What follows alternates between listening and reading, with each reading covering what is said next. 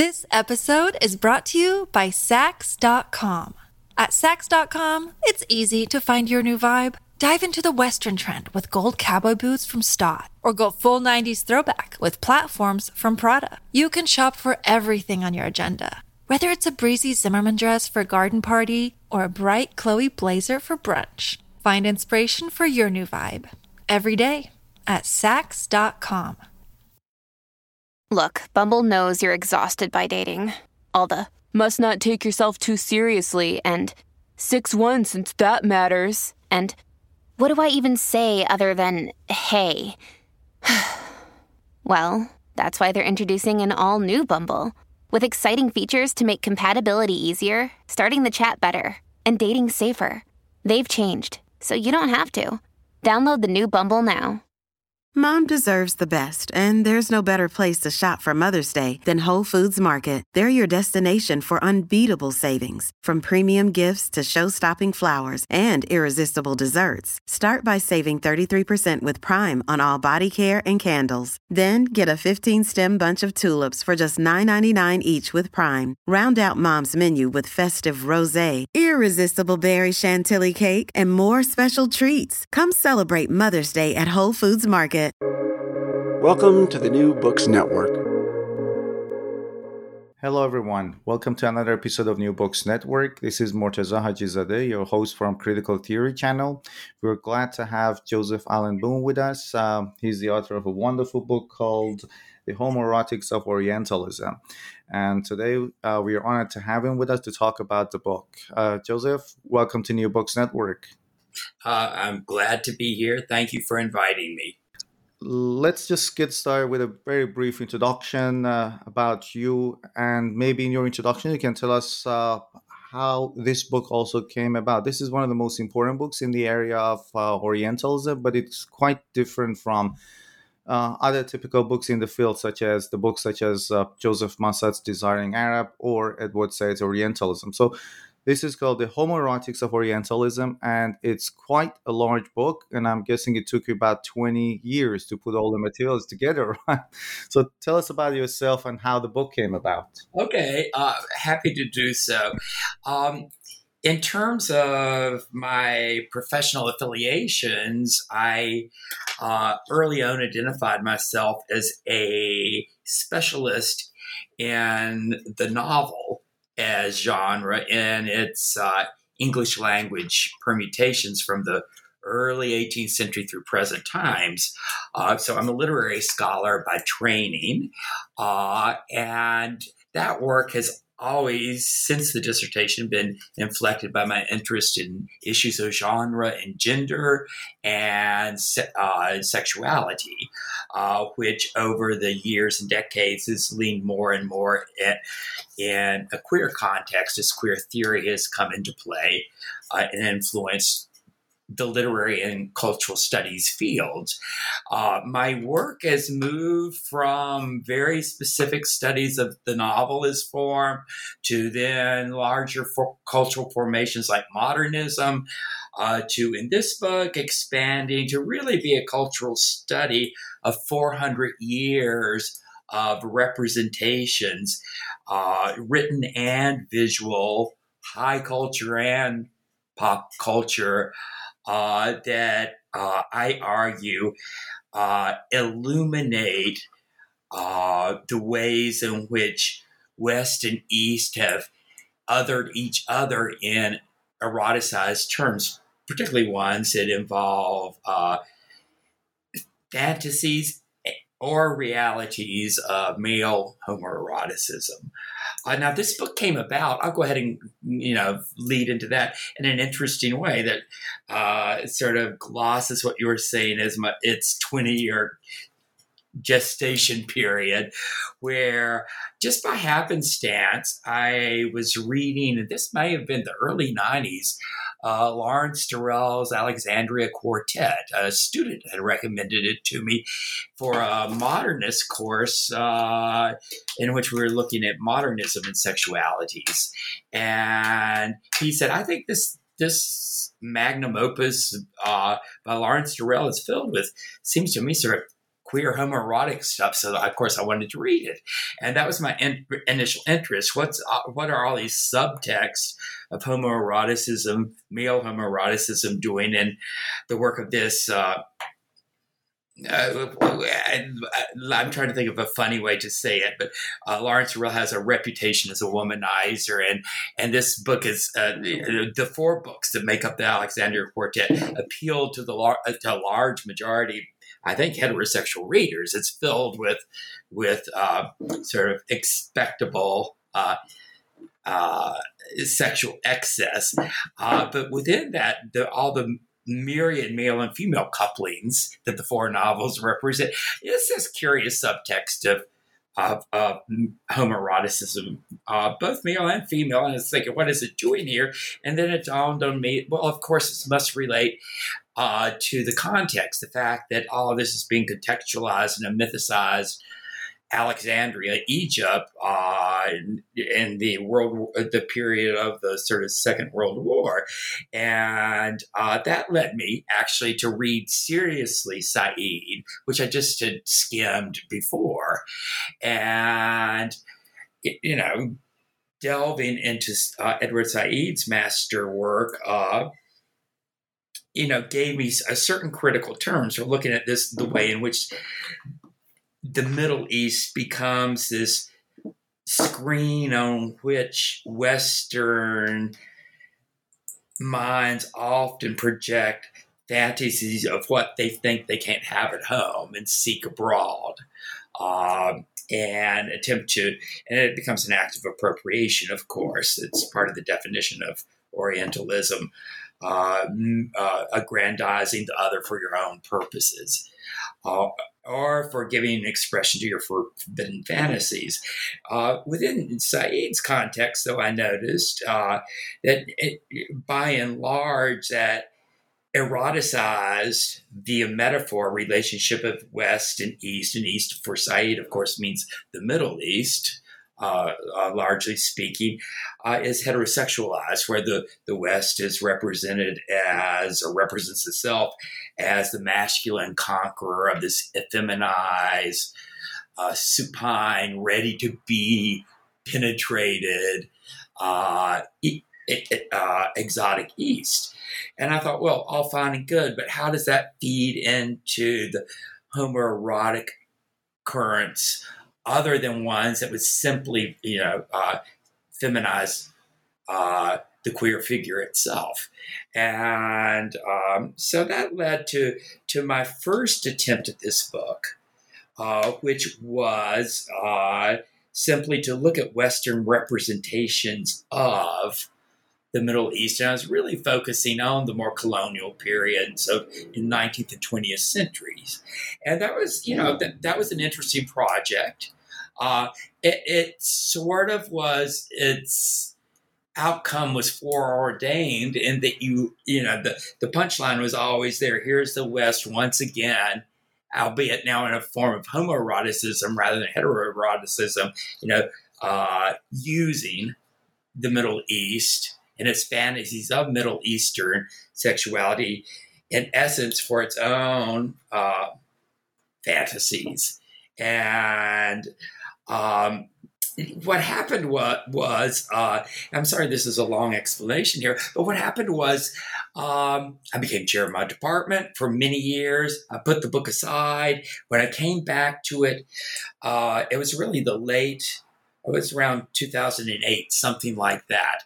I looked back at what I'd done and I thought, oh, this is too predictably post-colonialist in its sort of thrust, maybe outdated in its sheer emphasis on Western representations. Who cares if we think already that they're at fault and whatever for the way that they're projecting things on the other.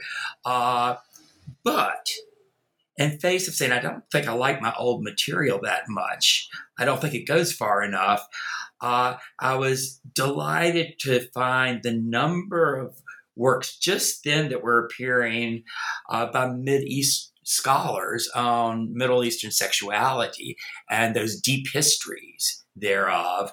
So that gave me one new resource to read at.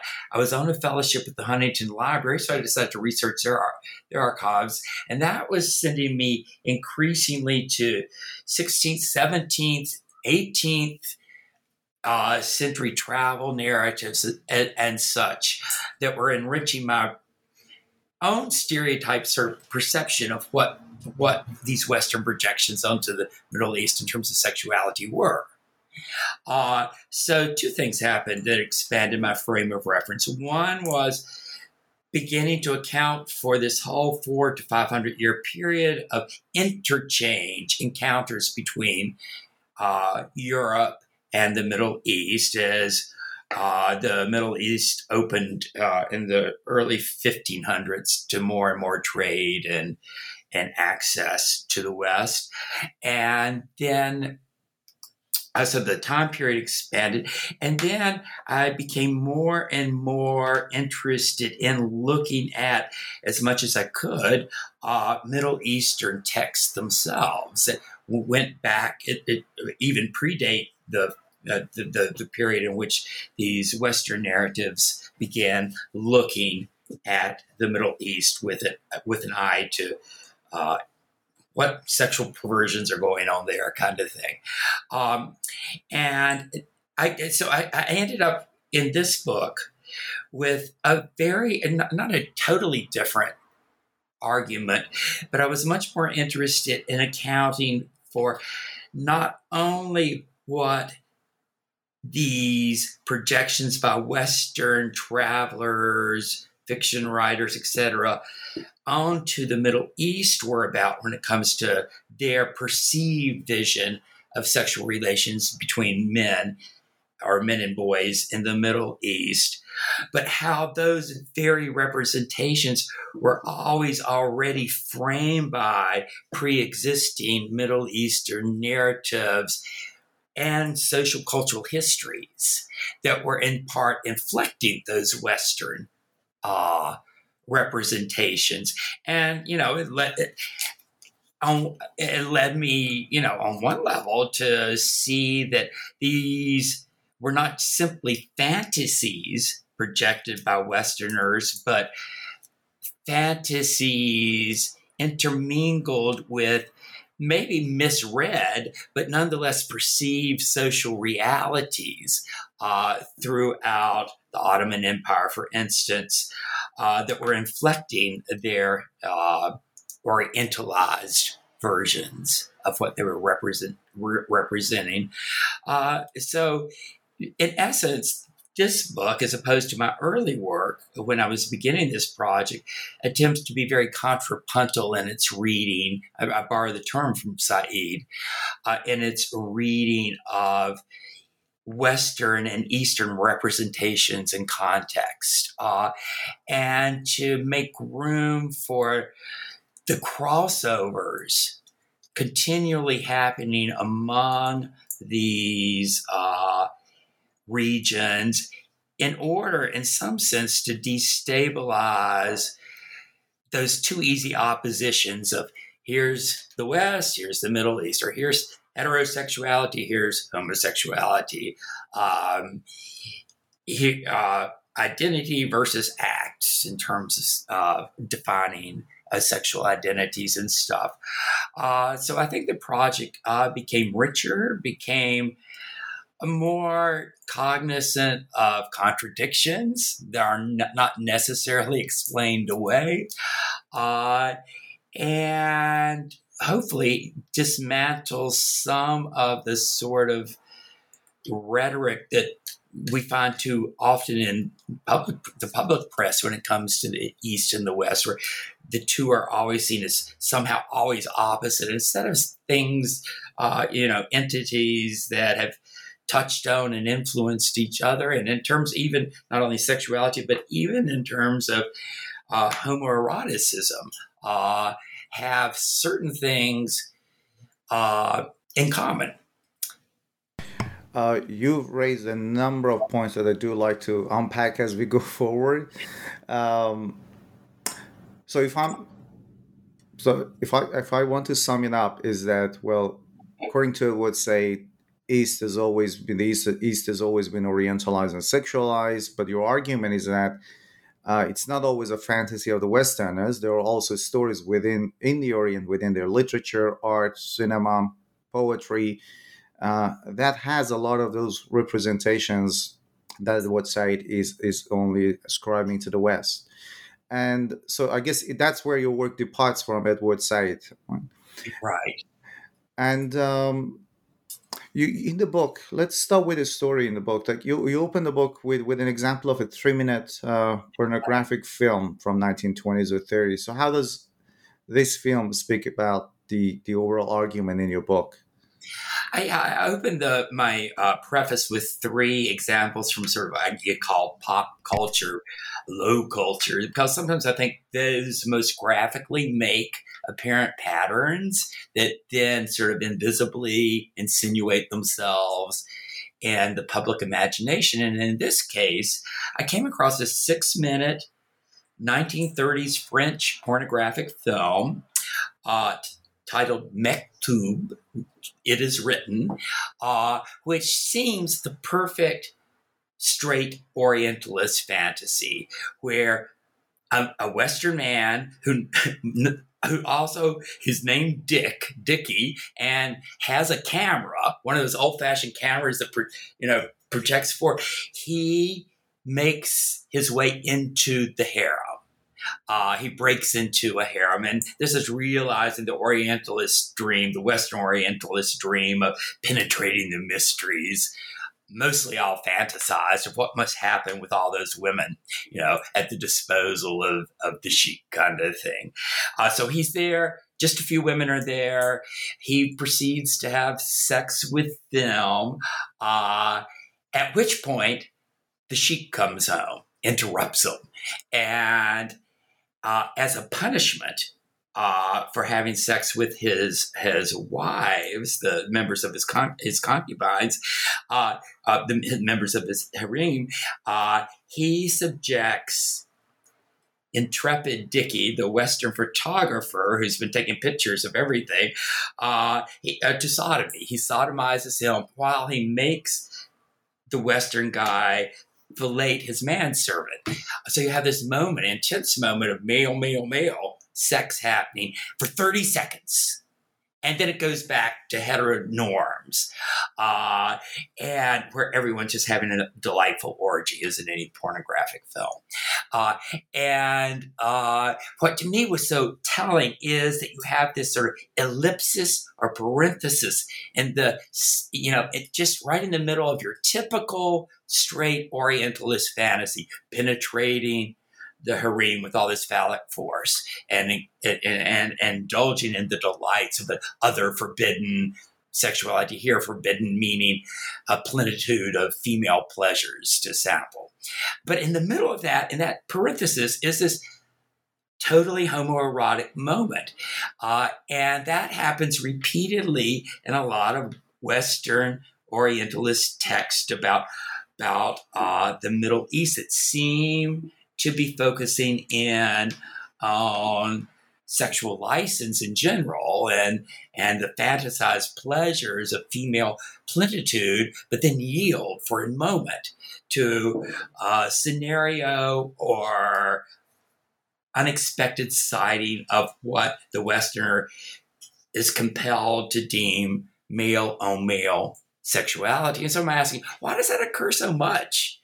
And all cultures eroticize other cultures, but why does homoeroticism so often enter these fantasies of the Middle East? Was my basic kind of question there, and that sort of film seems to epitomize the way it's almost like a fetish. There, it's there 1 minute and then it disappears, kind of thing, and it's sort of like the ghost that can always peek out of the closet and show its head.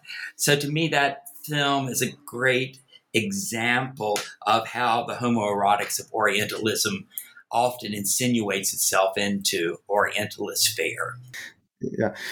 So in research about Orientalism, and homosexuality in Orientalism, Western scholars, Western scholarship is usually dismissed as an Oriental work. And you talk about two critics in your book. One is Afsaneh Najmabadi, and the other one Janet Afreg, who point out the same thing. So I want to know if your research, your critique, has been challenged or has been, let's say, dismissed as another Oriental representation of the West, of the East. Yeah.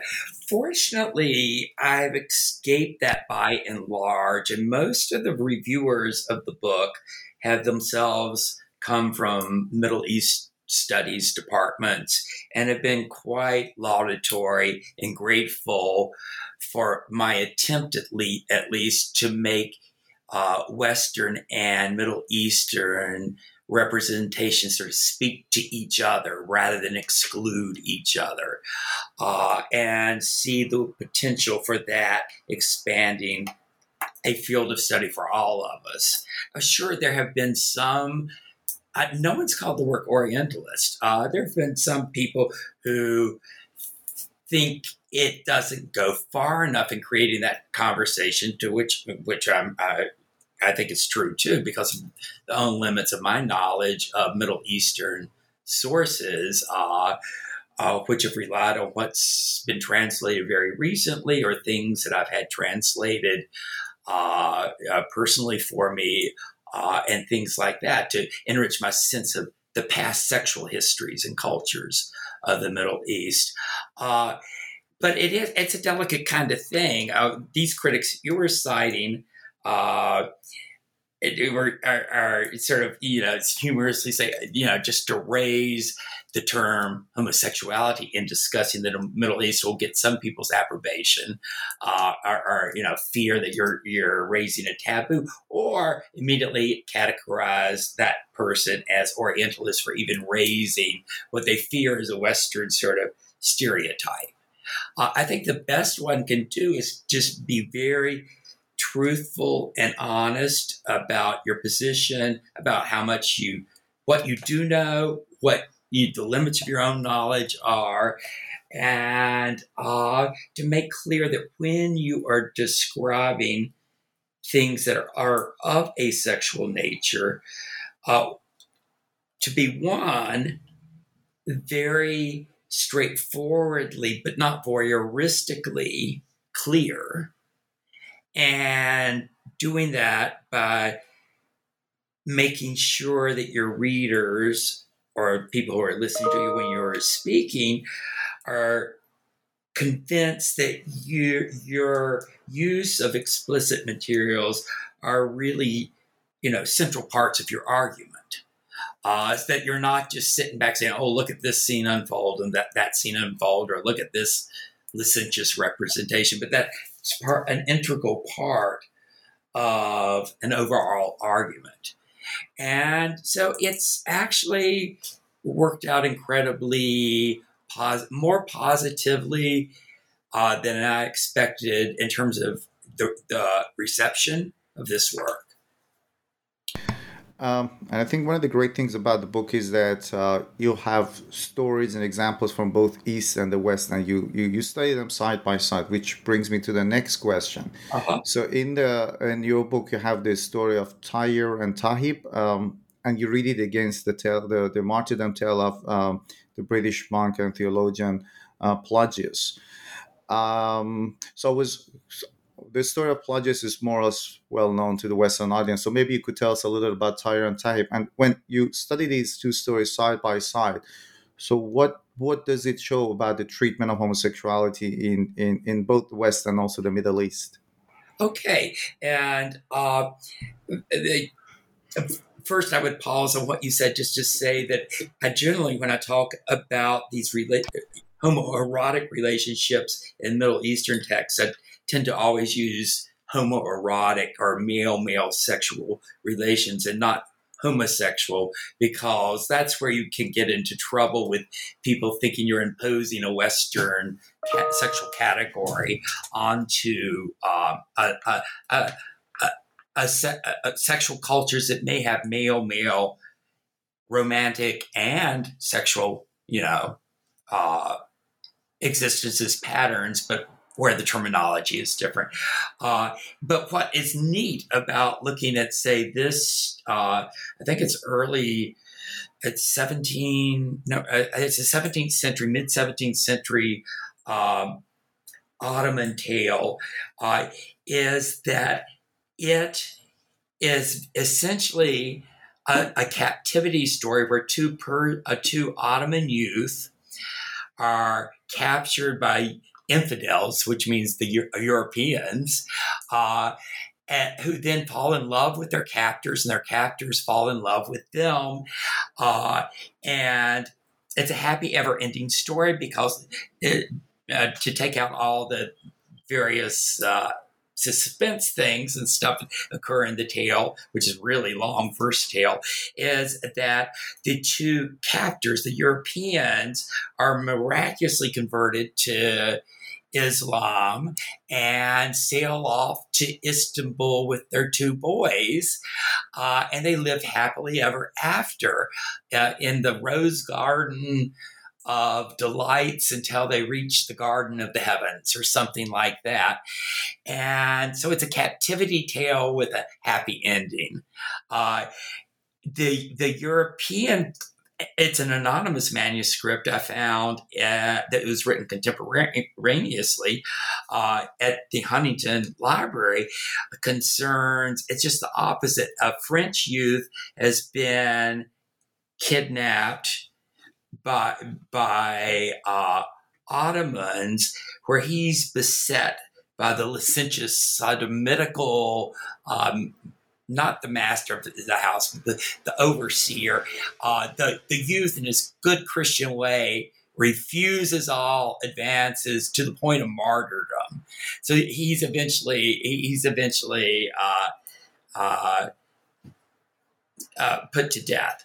And when you read the two against each other, you find all these unexpected congruences and differences that make it, on one hand, even the Christian fable becomes rather implicated in its own subject matter, because in upholding the holiness and chasteness of this Christian youth who holds out against the infidels' sodomitical desires, the narrator spends an inordinate amount of time describing the boy being stripped of his clothes and his beautiful gymnasium-like body, burning at the stake or whatever.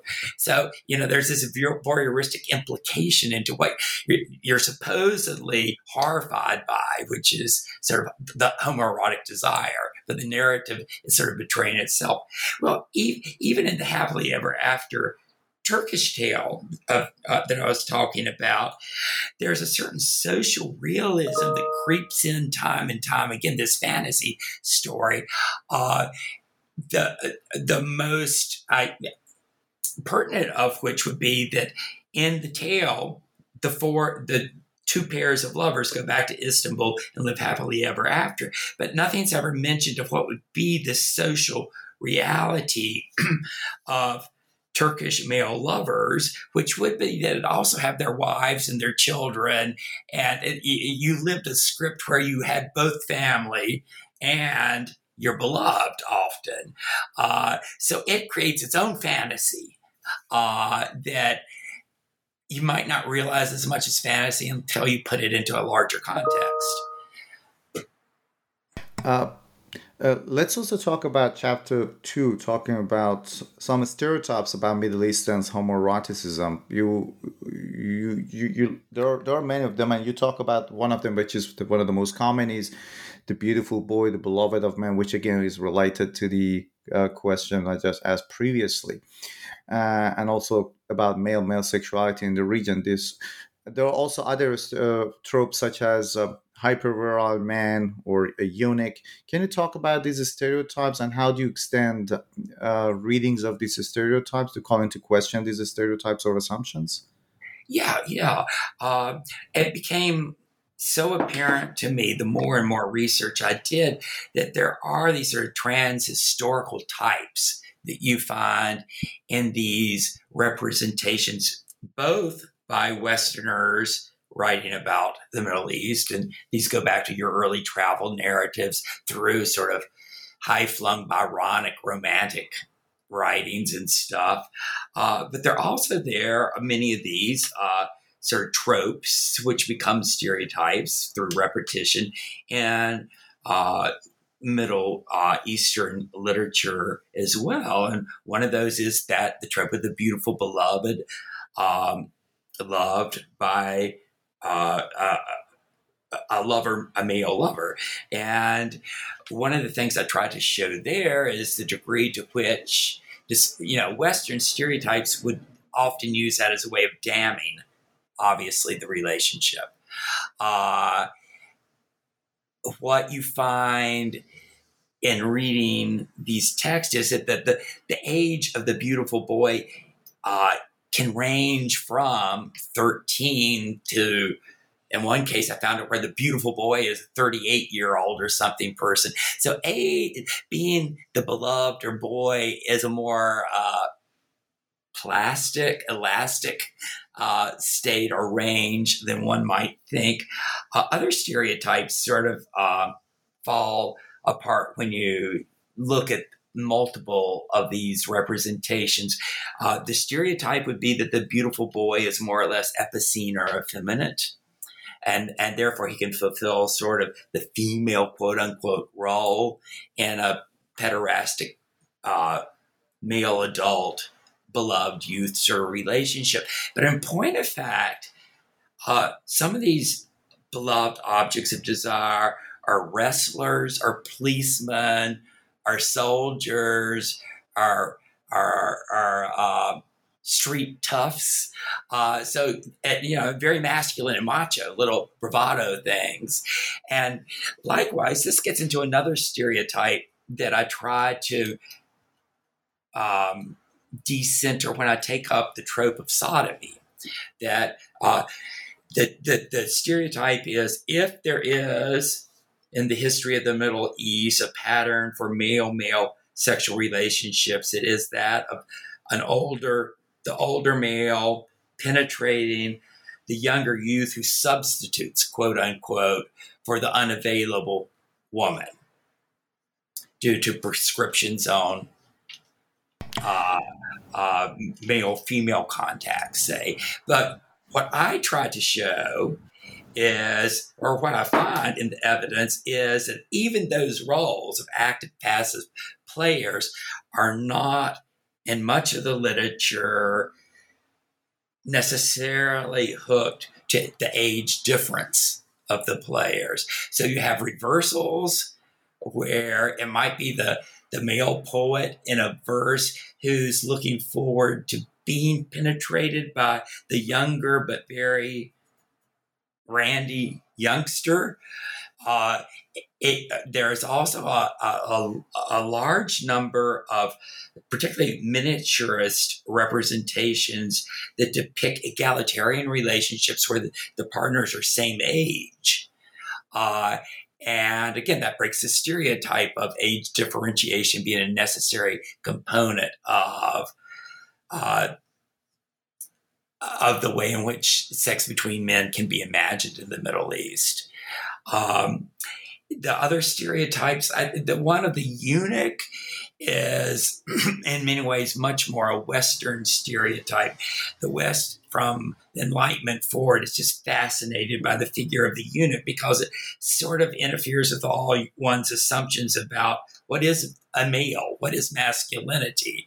And the very fact that the eunuch is the one male person who has egress to the female harem, drives these Western men crazy in their fantasies. And then it leads to questions of, but what does, castration really mean? What does it affect and things like that, which then gets into deeply anxious Western anxieties about, masculinity at its core, what makes you a man or not. So that one is one more I've seen in the Western literature. Eunuchs are ever present in Middle Eastern literature, but they aren't weighted with that kind of symbolic freight of, oh, this is really meaningful in a kind of way. Yeah, so and one of the other sort of tropes I examined that you find a lot in both literatures, East and West, is that of the bathhouse or the hammam as a site for male tryst. And it, again, in my recounting of both, you see how images of one infiltrate the other and how each sort of how the fantasies sort of become intermingled with the social realities thereupon. This episode is brought to you by Sax.com. At Sax.com, it's easy to find your new vibe. Dive into the Western trend with gold cowboy boots from Stott, or go full 90s throwback with platforms from Prada. You can shop for everything on your agenda, whether it's a breezy Zimmermann dress for a garden party or a bright Chloe blazer for brunch. Find inspiration for your new vibe every day at Sax.com. If you're struggling to lose weight, you've probably heard about weight loss medications like Wegovy or Zepbound, and you might be wondering if they're right for you. Meet PlushCare, a leading telehealth provider with doctors who are there for you day and night to partner with you in your weight loss journey. If you qualify, they can safely prescribe you medication from the comfort of your own home. To get started, visit plushcare.com/weight-loss. That's plushcare.com/weight-loss. plushcare.com/weight-loss. And in treatment of homosexuality in Eastern literature, well, Eastern scholars generally interpret that male bond as a metaphor or as a yearning for union, for the divine, rather than homosexuality. I remember when I was in high school, we read a lot of poetry, Persian classic poetry, and whenever there was even the slightest connotation of male bond, it was quickly interpreted as, this is not carnal desire, this is not like earthly love, it is spiritual love. In poetry, it's not even earthly wine, it is a spiritual wine, which is a yearning for the divine. So how did you come across anything like that, or how do you respond to this glossing over, let's say, of homosexuality? Because I guess, and maybe you could also respond to the next question that I had as well, which is when researching homosexuality in the Middle East, because most of the countries are Islamic countries, so there are challenges in both researching those items or, let's say, recasting the trope of homosexuality as something which is not physical or carnal at all. Yeah, no, of course, this is the traditional interpretation, say, of the ghazal, the love poem, and it's very endemic to Sufi practices, where entering the trance-like state that gets you to a spiritual level involves gazing upon the beautiful youth. Kind of thing, and that's true. That this is one way in which beauty and youthful male beauty is used, right, in the literature, but it's not the only way. And to me, the analogy would be between the way that you were taught the poetry as a high schooler and the way I was, say, taught Oscar Wilde's Dorian Gray in high school, which was really about all these other issues. And homoeroticism was never mentioned, and the text is rife with it. So it's not just about identity and the doppelganger self and all these things. Because I have high schoolers that come into my class and we're reading Dorian Gray, and we never saw any of this when we were in high school. But wow, it's there, and it's a bit the same case, I think, with that older academic reading of a whole history of Arab, Ottoman, and Persian poetry, which is fixated on the beautiful youth, where sometimes, yes, it is all about the cosmos and reaching this greater union, but sometimes it's too explicit to be anything but this intimating of physical reality. And you get this by, if you gloss the poet's biographies sometimes with the poems, and you in the biographies you'll have mention of their companions or lovers, that then you can find the names sort of hidden within the poetry itself, say, or in the physical representations, you simply get explicit scenes of male intimacy, romance, and congress that you can't deny. It's right there visually. The poetry, like all good romantic poetry, makes very subtle what's there, but it still exceeds the limits of what would be simply spiritual. There are too many sort of material traces there that bring it down to earth, as it were. But, I would like to say in a sort of idealistic way that the spiritual and the earthly are always connected. Yeah. And how about, in your introduction to the book, you mentioned different sources you use. You use travelogues, photography, cinema, literature. Now, I'm kind of intrigued by the cover photo, which is a photograph by Lerner and Landrock, if I'm pronouncing the names correctly. So you use a lot of examples from photographic erotica, let's say. And this is more or less a modern genre at the beginning of the 20th century. So why from written text, travelogues, literature, you move to visual culture? You can talk about visual culture maybe on photography as well. Yeah, I hope everyone who's listening at least goes online and looks up the cover so they see this arresting photograph of this the only word for it is sort of like beautiful young man. There's nothing really, and I'm using Western terms here, but it's not effeminate or feminine even. It's beautiful in a way that defies some of our categories, I think. But of course, it's a stage studio photo, which we've got to take into consideration too. This isn't just someone walking down the street who was photographed. This is all orchestrated to meet the gaze of some hypothesized viewer who's going to buy this image, because that's what Leonard and Landrock were all about. There was an influx of photographers in the early 20th century, mostly German, it's interesting, to the Middle East, who took pictures of everything and sold them to whoever would fit that category. So, you'd photograph the Holy Land. So you'd have all the sort of Christian religious sites that would sell back in Europe.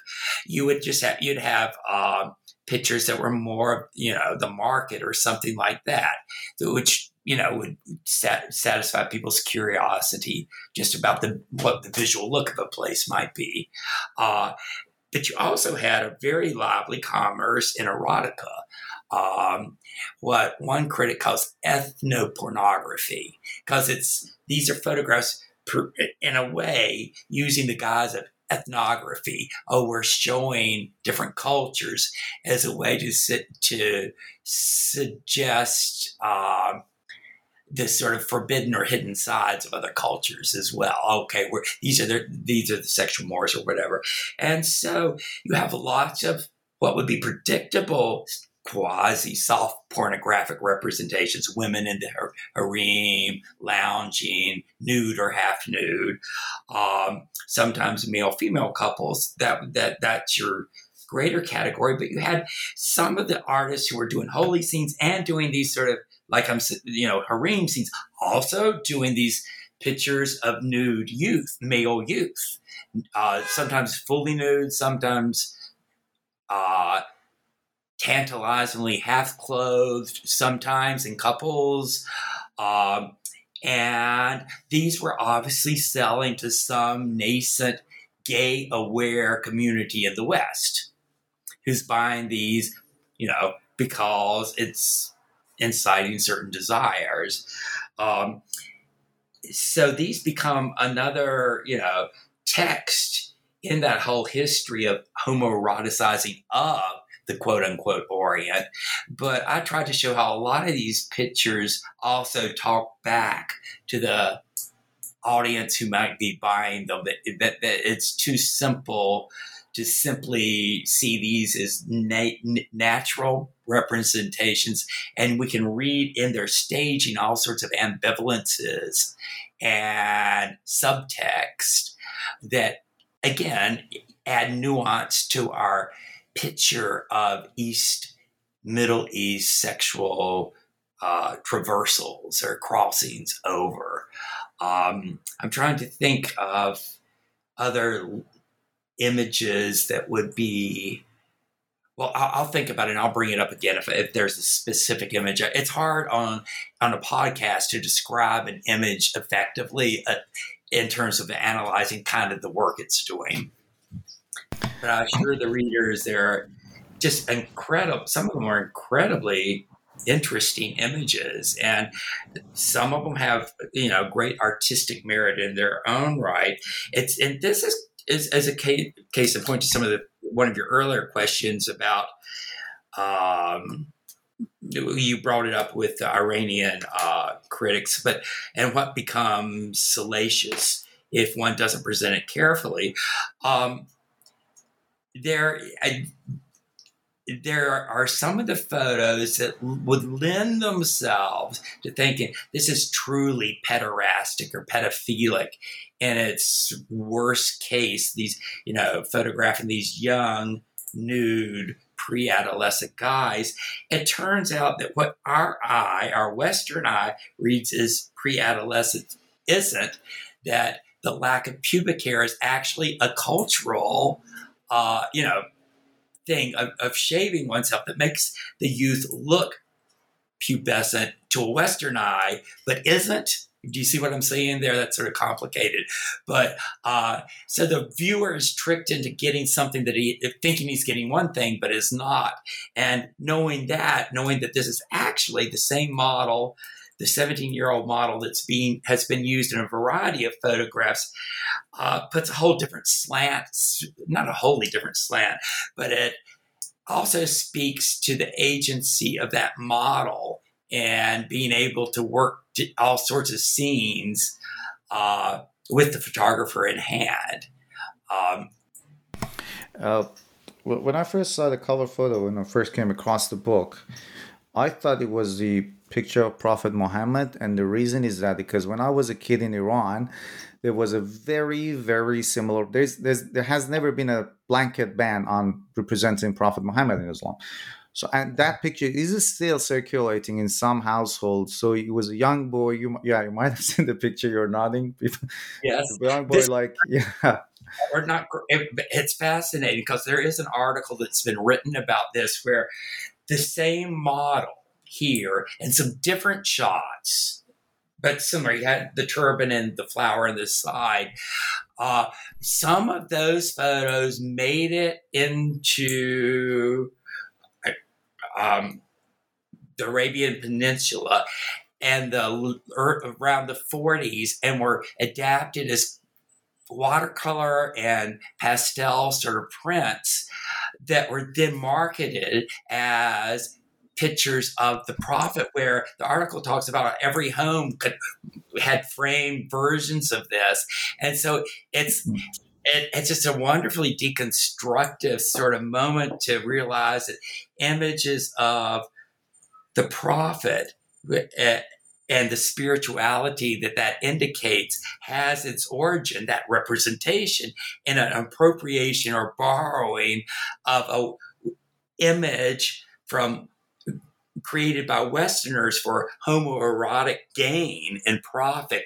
Again, it shows how sometimes what seems impossibly oppositional collapses. And there's a conduit that connects them. Yeah, that's a perfect example. And when I was a kid, around 6 or 7, I do remember walking to some houses. That picture was framed up on the wall, and it was like, because I was a kid, somebody told me that for the first time, this is a picture of the prophet, right? Yeah.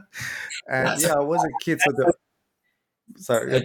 It's fascinating to hear your eyewitness sort of account to what this article was doing. And this is actually, I thought about reproducing some of those images to show them in contrast, but that was one of the places where I thought I didn't want to go too far in offending sensibilities by showing what had been taken as a representation of the prophet is now, put up side by side. So that was one of those instances in which I chose to exercise some decorum.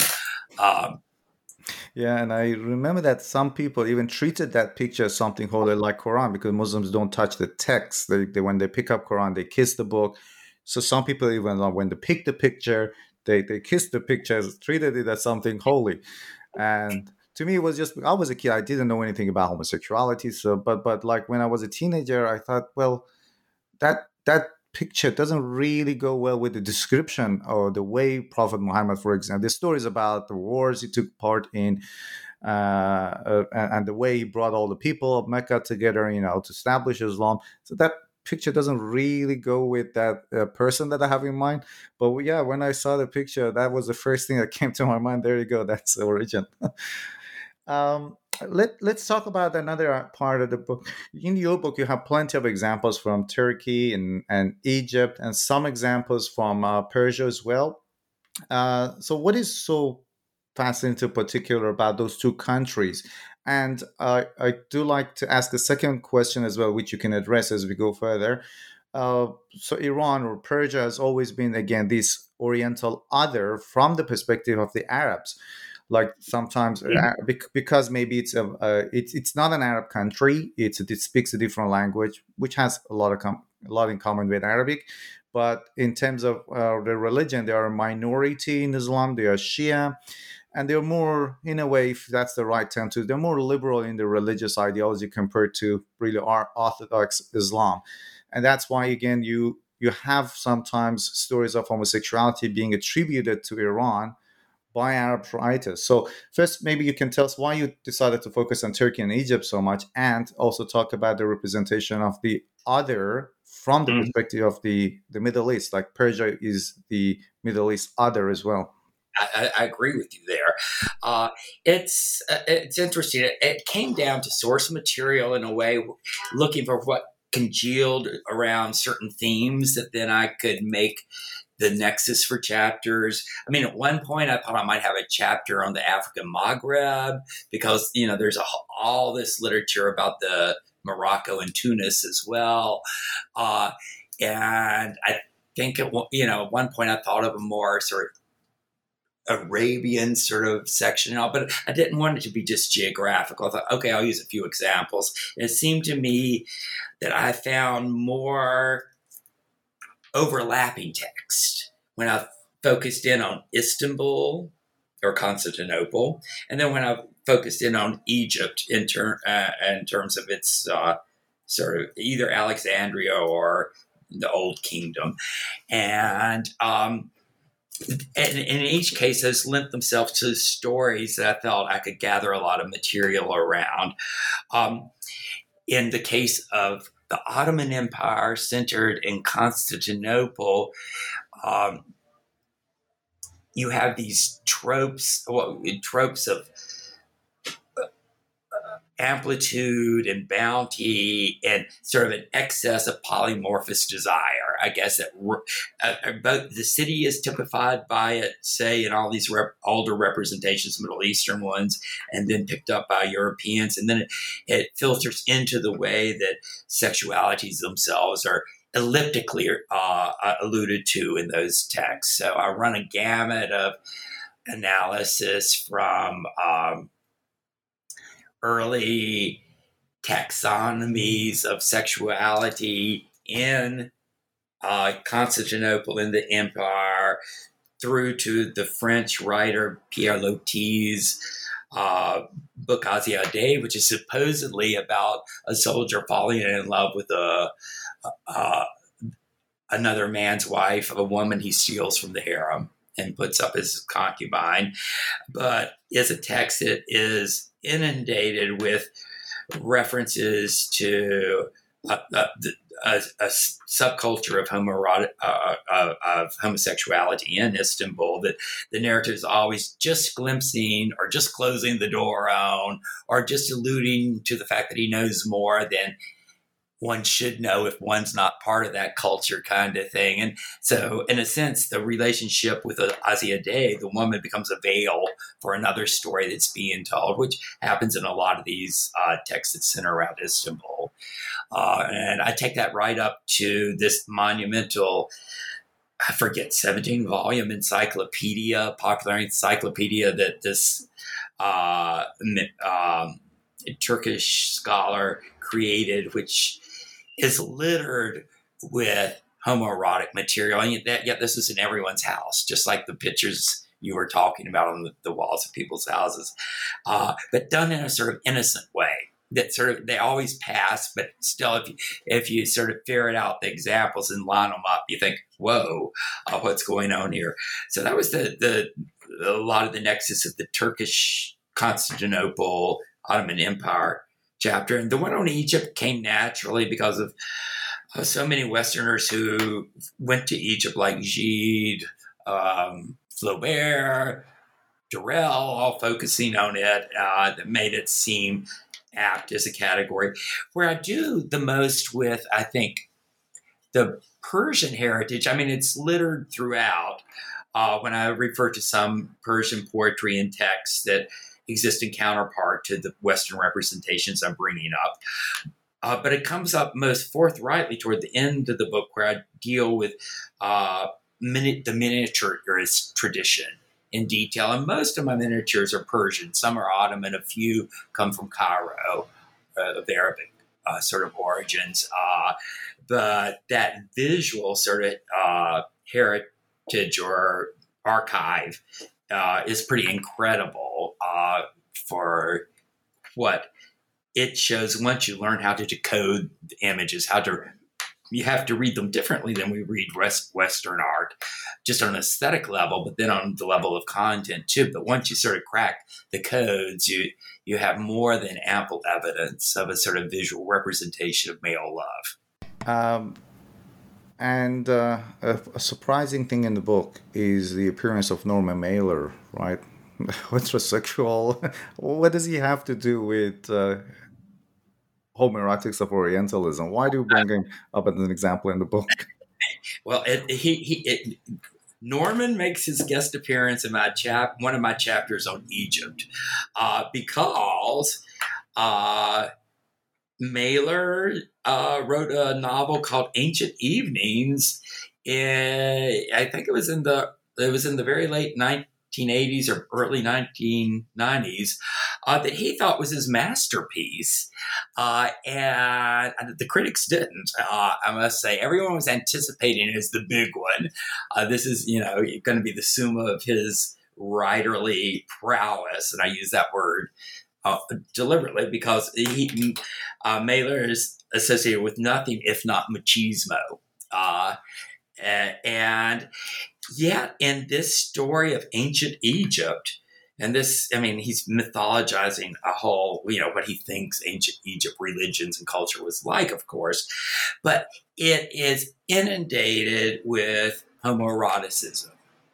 And it's sort of like, it's, Mailer's repressed coming out. It's not to cast any kind of aspersions on Mailer's sexuality, but it illustrates a way in which, once focused on a Middle Eastern locus, and here one, historically embedded as ancient Egypt, it triggers.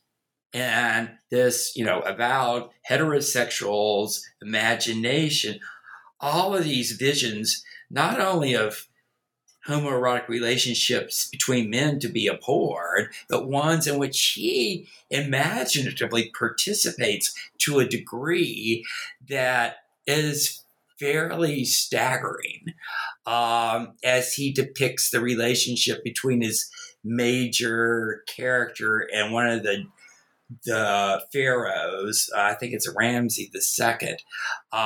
It's all very complicated.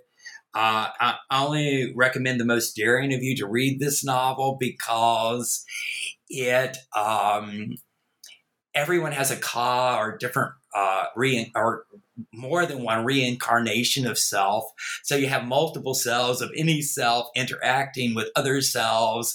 And since everyone's identity boundaries are permeable, of course, anyone can enter anyone else's body. So that's a kind of sex with, multi-sexed sort of relationship anyway. But what's interesting is there's all this agonizing stuff about domination and submission between the general and the narrator character for like 300 pages. That's the plot each time, and it ends in forcible rape each time that turns into pleasure for the submissive figure. And then it's almost like Mailer's realized he's gone too far. It's like that pornographic film I discussed at the beginning, where it's like you got to overlay this now, like with, whoops, I've done enough of this, maybe. And so it suddenly becomes a heterosexual love triangle where Nefertiti of all characters becomes the beloved object. It's one of the Pharaoh's concubines that the narrator falls in love with next and starts to forget the Pharaoh. So anyway, it works things out on heterosexual terms in the last 200 pages. But it's like you've had your fun, and now we go back to the norms that we realize, are the sort of building block of Western civilization, which is his use. In some ways, I guess that's his Egypt is the foundation of civilization, which is of us. But again, it's that I guess it makes it fascinating for me is the degree to which with so many Westerners, whatever their proclivities, when they come into an encounter with this sort of unknown or semi-known Middle East that they're prone to over-sexualize in the first place, it's almost as if a door opens in their imagination that allows them to entertain erotic relationships between men that would have never been permissible in any other context. So as a last question, the book is filled with a lot of examples, and one of the ones that I really like are the examples of Turkish and Persian miniature, and some of them are quite suggestive. What did they suggest to you in terms of your main argument in the book? I really had to do my research here because I'm not an art historian. I certainly didn't know the miniature tradition until I started reading up on it. What's fascinating is the levels of male homoerotic desire that are depicted in images, and sometimes it can be very subtle. I'm looking at a page now that the reader can't see, 316 for you, but often images would be disaggregated from some original source and pasted together in albums. And there's a page here where there are 4 single shots of different youth. There's nothing necessarily erotic about that.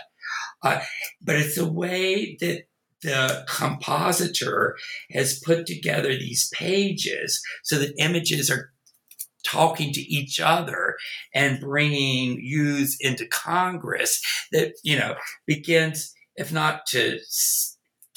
there's just a suggestion that there's meaning in the arrangement, and that arrangement does bring types together in ways that create sort of like in that bottom image, a relationship across the page.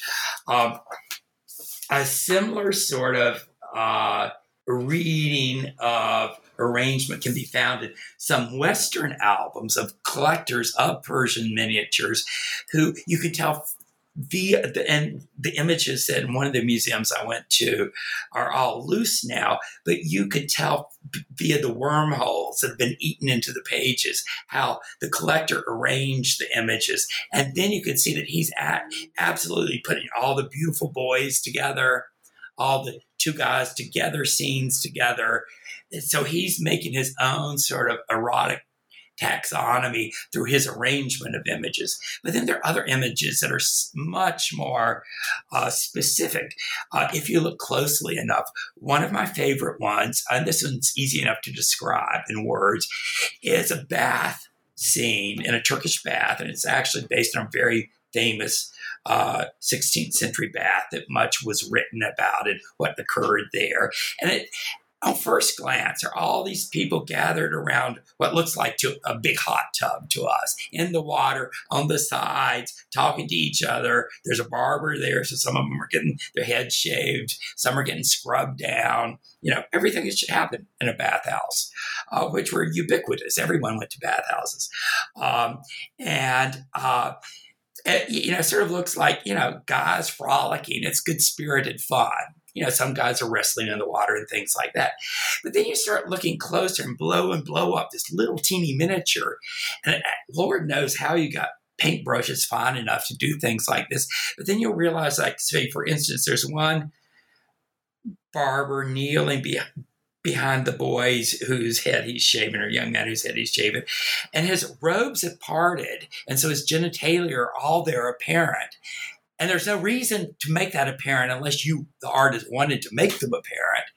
But it takes a certain eye to find that. And then you realize that the two youths diving into the water, they're in their little loincloths, but actually the loincloths are transparent. And so there's a difference between your surface reading and then you look closer kind of reading. Same with another image. It's also from the Topaki Museum archives. Really great image of, it's called After the Debauch or something like that. And you have some guys, you have one older guy who clearly is drunk and fainted on one side of a lily pond. Then you have two youths who are just chatting. Sort of half clothed, and the intimation, this is the aftermath of one of those sorbet or garden parties. It was a whole Ottoman tradition where lovers would bring together their youths and they'd all read poetry to each other and eat fruit and drink wine and whatever. But this is really depicting it as what the after debauch kind of thing. And what you notice if you look closely again are that the boys' undergarments are all transparent, and you can see their tumescent penises through the transparent material. And so it's not overtly pornographic at all, but if you look closely, they're in states of arousal. So there is, it's not just beautiful boys anymore. So, using your eye like that, you find lots of interesting things. And another way of reading the miniatures that I found fascinating were all these images of two boys together and kinds of embraces that you could all say in Middle Eastern culture, it's very typical for men to hold each other's hand or arms around the waist and all. And one shouldn't over-eroticize that. That's not fair. But if you look at the way these boys' limbs are entangled, they imitate the patterns of arabesque design, which in the purpose of that kind of design is to show how everything is interlocking. And just the direction feet, arms, legs sort of intermingle, and where one limb disappears and another pops out and all makes the two into one, so that you have a sort of kind of congress happening in the visual symmetries that are being created through the arabesque of the bodily limbs without it being overly sexual. But then you'll see that one's holding a book in one hand, but that's a book of love poetry.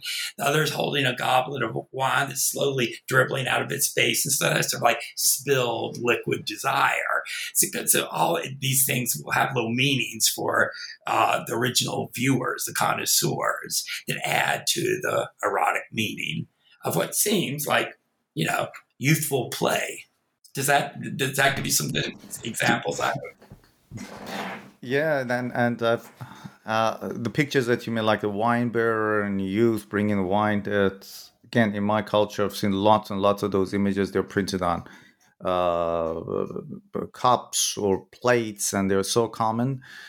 And I was always intrigued when I looked at those paintings myself as a kid again, how most of them look, they have the Asian look, they look Chinese. And the reason that in Iran, the miniature art came from China. Yes, yes. Yeah.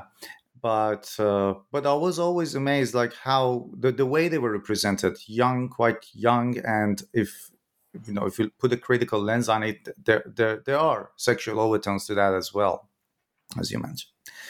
Uh, Professor Alan Boone, thank you very much for this fascinating conversation. And I do encourage our readers to pick up the book and at least go through it, because there are lots and lots of beautiful examples and images. And if you don't really want to read the whole book, you can still read bits and pieces of it that speak about the pictures. Thank you very much for your time. Okay, thank you.